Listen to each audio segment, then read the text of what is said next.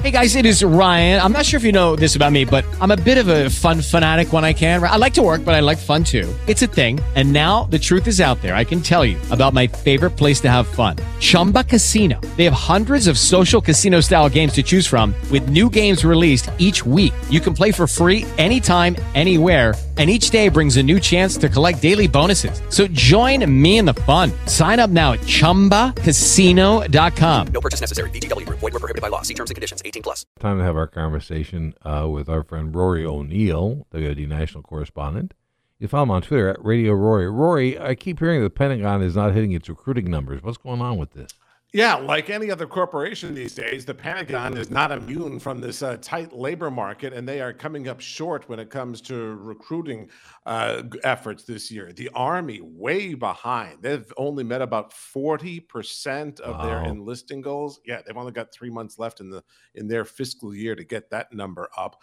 But the rest of the branches look pretty good. The Air Force may be a little bit behind. The Space Force, which only recruits about 500 people, should be okay. And, the Navy may make its goal thanks, in no small part, to Tom Cruise. Yeah. That Top Gun Sure. Maverick movie has a lot of young people saying, hey, I could do that, and asking some questions down at the recruiting office. Well, here's the thing. Two things, actually. One, we're really fat. And, there's some stringent requirements to be able to be able to join the military, and as a nation, we are obese. That's one. Right. Two, especially among the young people. Yes, we need to get rid of like those woke recruiting ads that they have out. What is that about? The idea of the military is to protect America. Period. It's like we're doing in schools. They're worried about pronouns of what they're going to call each other, as opposed to teaching math and science.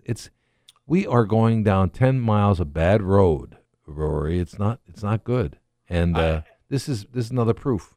It's also generational in that they asked the potential recruits of today, only about 13% of them had a parent who served. In 1995, it was about 40% had a parent who had served. So, it is a generational thing. That children of people who serve are more likely to serve again. Yeah, there's no doubt about that.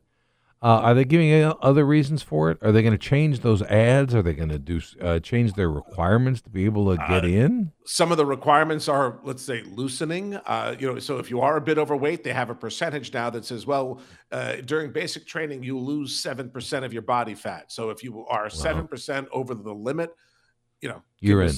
You're in, because we'll make it work. Also, kids have juvenile records which normally can preclude them from service, or even a history of drug use.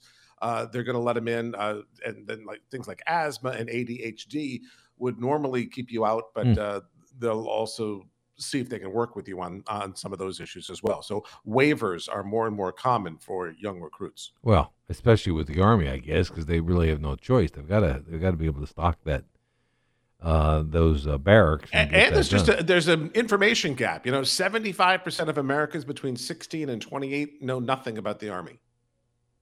Wow. We used to see ads all the time for the Army, didn't we? Right? Yeah. And now I don't. The Proud. And I don't remember seeing an ad for any of the services in a long time.